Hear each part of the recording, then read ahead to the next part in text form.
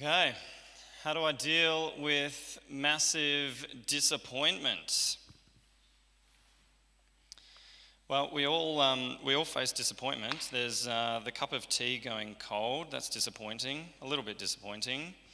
There's going to have a picnic on your birthday, and then the weather is terrible and it's raining. That's a little bit disappointing. Yeah, there's certain footy teams might be a little bit disappointing. You might get sick on your holiday, and so you miss out on some stuff. That's a little bit disappointing, isn't it? Then there's this guy who, there's a meme for everything on the internet. This guy was reviewing Popeye's cheddar biscuit butterfly shrimp, and mid-review he said, "My disappointment is immeasurable and my day is ruined." And it went everywhere, and everyone now uses that phrase. My disappointment is immeasurable and my day is ruined.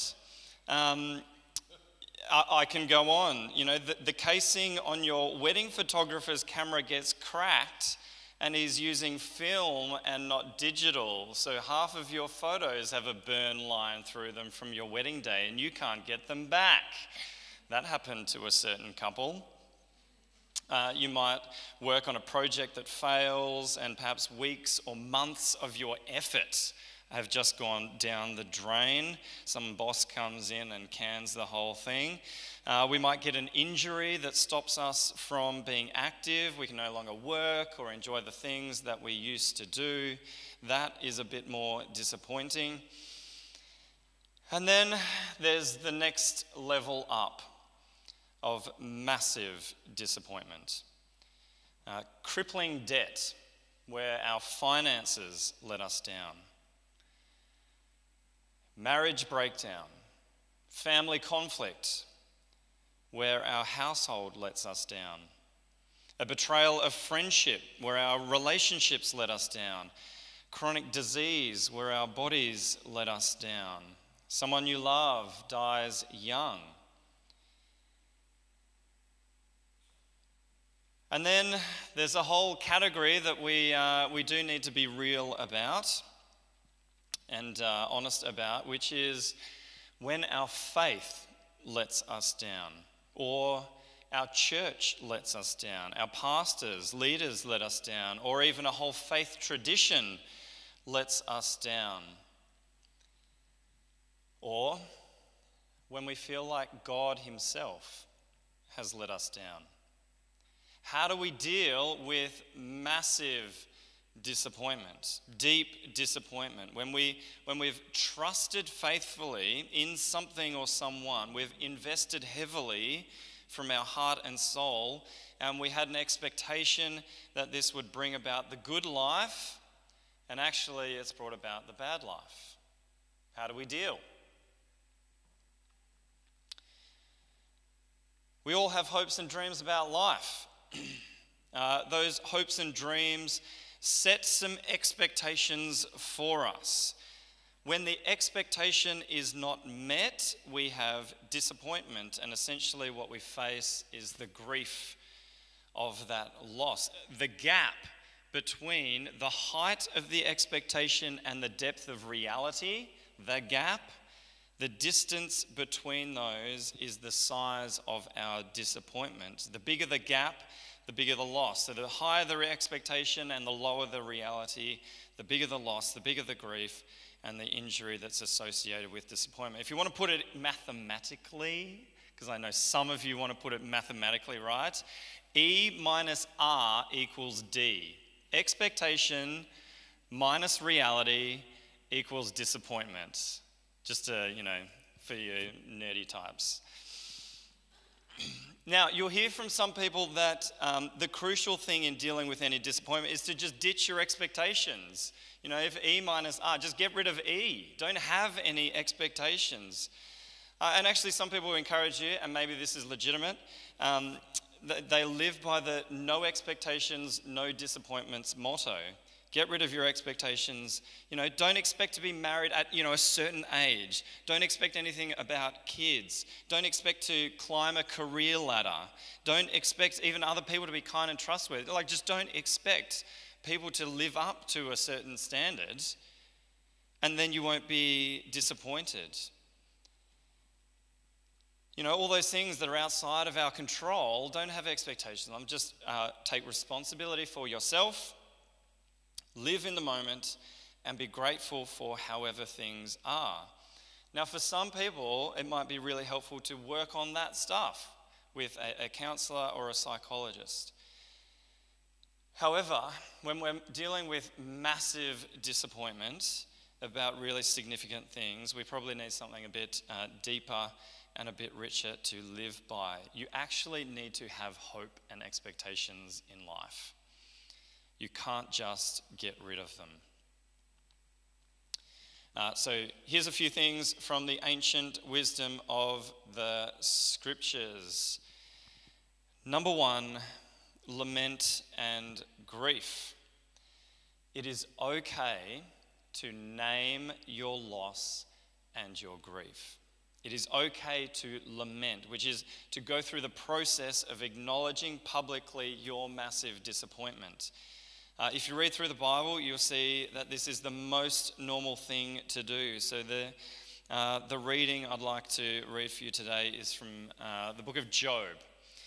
Now, Job is the guy who knows about massive disappointment in life. He lost greatly of his own property, his own family, buildings, and then he had an illness to go with that as well. Massive disappointment. And he speaks, he names his loss, and it's quite heavy what he says. He says, why is light given to those in misery and life to the bitter of soul, to those who long for death that does not come, who search for it more than for hidden treasure, who are filled with gladness and rejoice when they reach the grave? Why is life given to a man whose way is hidden, whom God has hedged in? For sighing has become my daily food. My groans pour out like water. What I feared has come upon me. What I dreaded has happened to me. I have no peace, no quietness. I have no rest, but only turmoil. Here is a man who has experienced massive disappointment, and it's okay to name it and to say how he is experiencing it. Job is expressive about the tragedy he has experienced. He verbalizes his distress. He doesn't keep it bottled up. Some of us are pretty good at bottling up those disappointments, hiding them away. But he doesn't pretend to be all stoic and tough as though he can handle the pain. And he's far from the only one in the Bible. So, King David was highly expressive in his grief. Solomon, the prophets were highly expressive in their grief. And think of Hannah, who was desperate for so many years to bear a child and cried out to God with so much fervor that the priest Eli thought that she was drunk. She's expressive in her lament and her massive disappointment. If you read through all 150 Psalms, the book of Psalms has 150 of them in there. And if you were to look at the biggest category of Psalms, if you were to go through and go, well, here's all the ones that are joy and, praising God. Here's all the ones that kind of tell a bit of a story. And now here's the ones that are about lament. That's the biggest category. 1 in 3 Psalms are lament. Now, why would God, in his infinite wisdom, decide that the most Psalms we might need are the lament ones? Why would the Bible have so many words of grief and disappointment? Well, because they're actually an invitation for you to pray them, to express your own grief through them. And perhaps you could even go and write your own disappointment, your own lament psalm in your own words.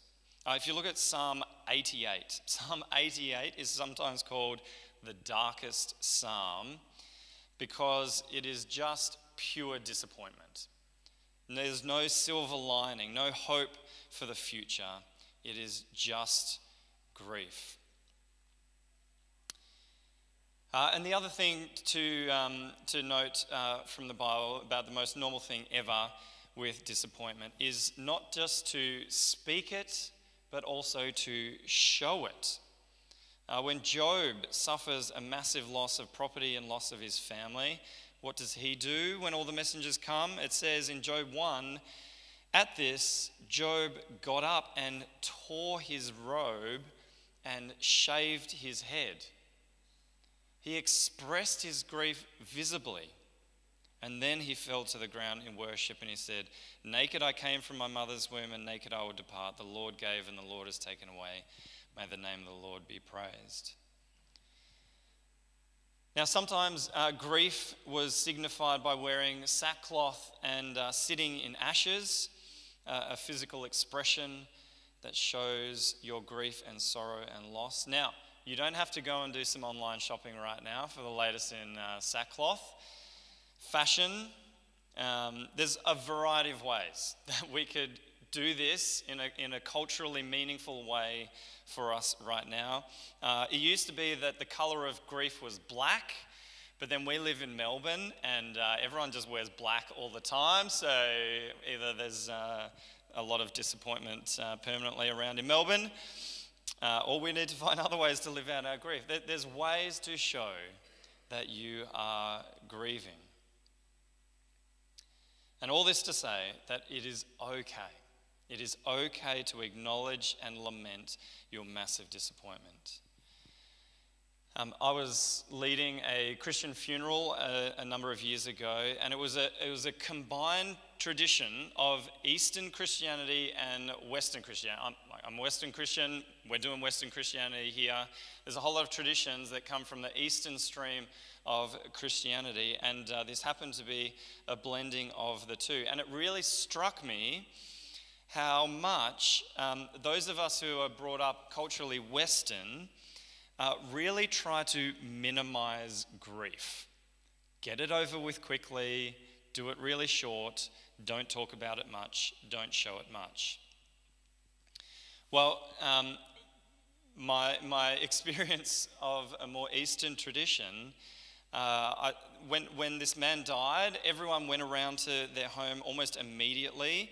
Then the day before the funeral, there was a service, a kind of funeral service in the home with his body had been prepared in the home. And then the morning of the funeral, there was something before the funeral at their house.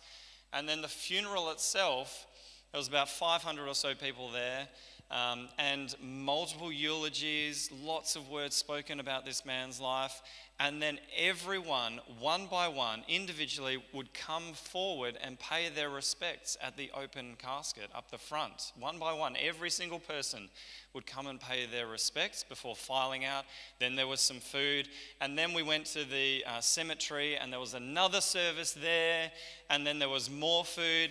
And then after that, there was a wake afterwards as well. Like it was a week-long kind of thing. And everyone was exhausted, and I was exhausted. Like, I'm not used to doing that kind of stuff. But do you know what else was exhausted? Grief. I mean, not entirely,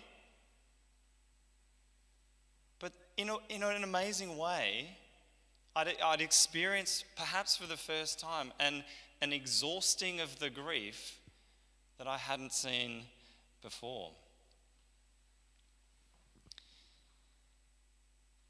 Perhaps as Westerners, we have a tendency to cut our grief short.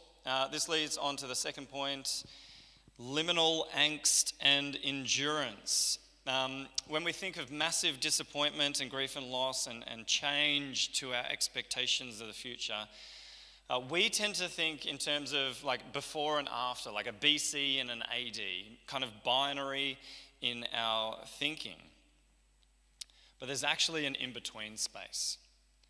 The fun word for that kind of in-between, messy, confusing, difficult space in the middle is to call it liminal. Liminal moments are the moments in life that are neither before nor fully after a big transition and change has occurred. If there is a boundary or a threshold, then the liminal space is on that threshold, on that boundary.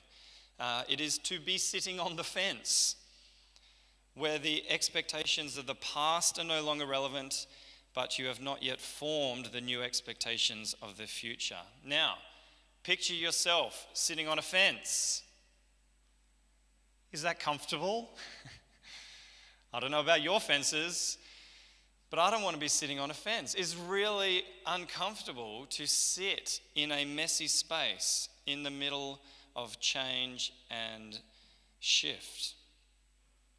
But sometimes we actually need to sit there for quite some time. The book of Job is really interesting in this regard. There are 42 chapters in Job, 42 chapters. The first 2 chapters are narrative. They tell the story of what happened to Job and reveal what's unfolded in heaven. And then we find some friends of Job have come over to be with him in his sorrow. It talks about Eliphaz, Bildad, and Zophar who come around and sympathize with him and comfort him, which is a good thing, to have friends come around and talk. And they actually weep aloud. They tear their robes too, and they sprinkle dust on their heads. They join Job in his grief, which is wonderful. 7 days and 7 nights, no one says anything. 7 days and 7 nights. What an uncomfortable, difficult, but beautiful way to join Job in his grief. That is a long time. Now that's the end of chapter 2. Then there are 35 chapters of dialogue. Conversation, that no narrative, no here's what happened next. It's just Job talks, Eliphaz talks, Job responds, the other guy talks, Job responds. Like long speeches. You might think, boring. Come on, like, tell me what happened. But that's missing the point, is missing the difficulty of wrestling with what is going on. That's what's happening in that conversation. It's kind of an argument. They're arguing about who is to blame here. What is going on? Job, you need to go and do this. And Job's like, no way. He's not having a bar of it. Job pushes back on his friends. There's a serious wrestling in the grief, in the loss, in the disappointment. And it takes a long time. That's a lot of dialogue in there. It's only in chapter 38 and onwards, those final chapters, that we then hear God and Job in direct dialogue. And then in the final chapter, there's this tiny epilogue at the very end that explains how everything ends up.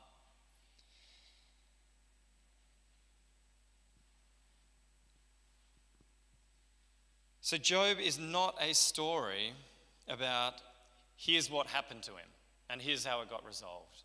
It's a story about the hard questions of why. How do we deal with it? It's the long wrestle and angst and the disagreement that even Job has with himself. And then the angle that God brings in that Job is utterly unprepared for. So I encourage you to read it. Wrestle along with Job. Now, your story is not Job's. It might be a completely different scenario. So don't read Job and go, oh, well, that happened to Job, so that's exactly what's that's my case, right?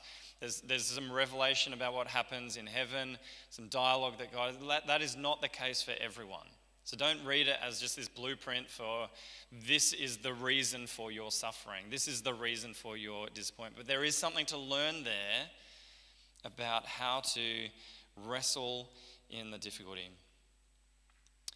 And if we're not willing to do that, if we're not willing to go through those liminal moments, those difficult times, it can be really hard to think about the next point. We can be too quick to go to the next point, which is to lift your gaze. I mentioned Psalm 88, which is a very dark psalm with very little sense of hope. And yet in that psalm, there is still a lifting of the gaze towards God. The questioning and the grief is still directed to God. And the psalmist still names God as the one who saves. So the psalm starts, Lord, you are the God who saves me. Day and night I cry out to you. May my prayer come before you. Turn your ear to my cry.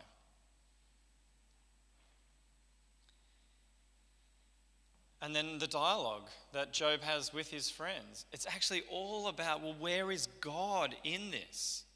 Where is God in this? Even though they don't agree, they're all directing their attention to be thinking about God.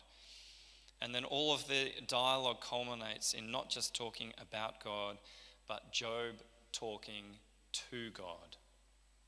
Not just talking about God, but Job talking to God.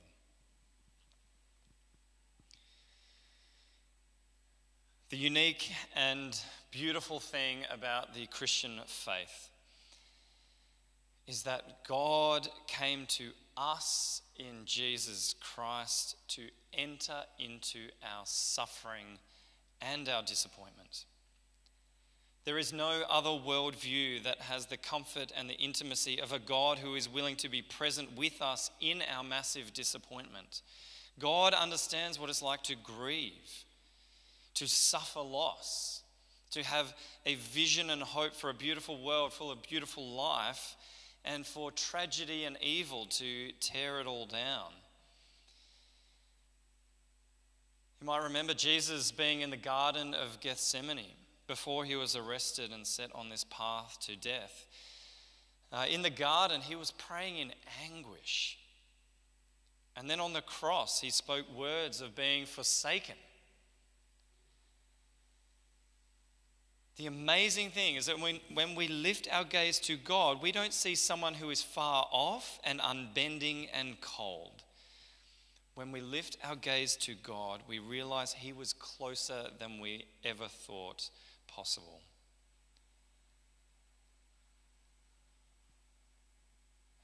And when we have the comfort of God's presence and love, then we can get to the final point of learning to trust again. Disappointment is a trust killer. Disappointment kills trust. If someone else disappoints you, you lose your trust in them for next time. And one of the most difficult things to talk about is when we feel disappointed by the church or by leaders in the church, or when we feel let down by God himself. We can suffer a loss to our trust in God himself. If that's you, you are not alone. And God is not trying to sweep any such experiences under the carpet.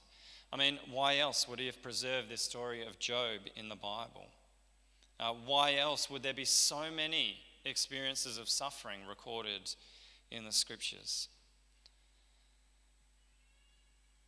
And I'm sure those first disciples of Jesus, they followed him around for a few years. They trusted in him. Seemed like a bit of a movement happening, and they were like core there, and Jesus is talking big about a big kingdom coming. And it's really exciting. And then they go to Jerusalem and he's there and he's doing all these exciting things. And it looks like he's going to take over and kick out all these Romans and kick out all these bad religious leaders who are making things terrible for everyone. He started a movement. It's going to change. Amazing. Bring it on. He's talking about real faith, real love, none of this fake religion stuff. And then he's dead. What a movement. I think they were disappointed. Massively. They'd left their nets. They'd left their workplace. They'd left it all behind to follow this guy. I think they were feeling let down. I mean, he'd explained to them that this was going to happen, but clearly it hadn't sunk into their heads. It's obvious that they were confused. They'd only realized this stuff. Oh, he told us that. They only realized later. In the midst there, in that liminal moment. So we could call between Good Friday when Jesus died and Easter Sunday, we could call that a liminal time, a liminal moment. Horribly uncomfortable. requires so much to walk through that. I think the disciples would have felt very let down by Jesus in that time. But Jesus had been trying to tell them about the unimaginable future ahead. It was bigger than they had ever expected, and it was just around the corner. They just couldn't grasp the shift and the change of the new life that Jesus was entering into. So as Christians, we don't believe in the avoidance of death. We believe in the power of God's life-giving breath over death. We believe in resurrection power, that death and disappointment and disease and disaster can happen, and yet there is life that will still come. Any death, any loss, any grief is not the last word. God's breath of resurrection life is the last word. And part of our learning to trust again is to be reshaped in our understanding, to be reshaped in a resurrection understanding. Just like those first disciples had to be reshaped and to relearn how it was that they were going to trust the Lord Jesus again and continue to follow him into a very different future. We need to be reshaped and reformed, to retrust the Lord Jesus as he brings about resurrection life. So may you lament. May you sit in liminal spaces. May you lift your gaze, and may you learn to trust again in the faithfulness of God.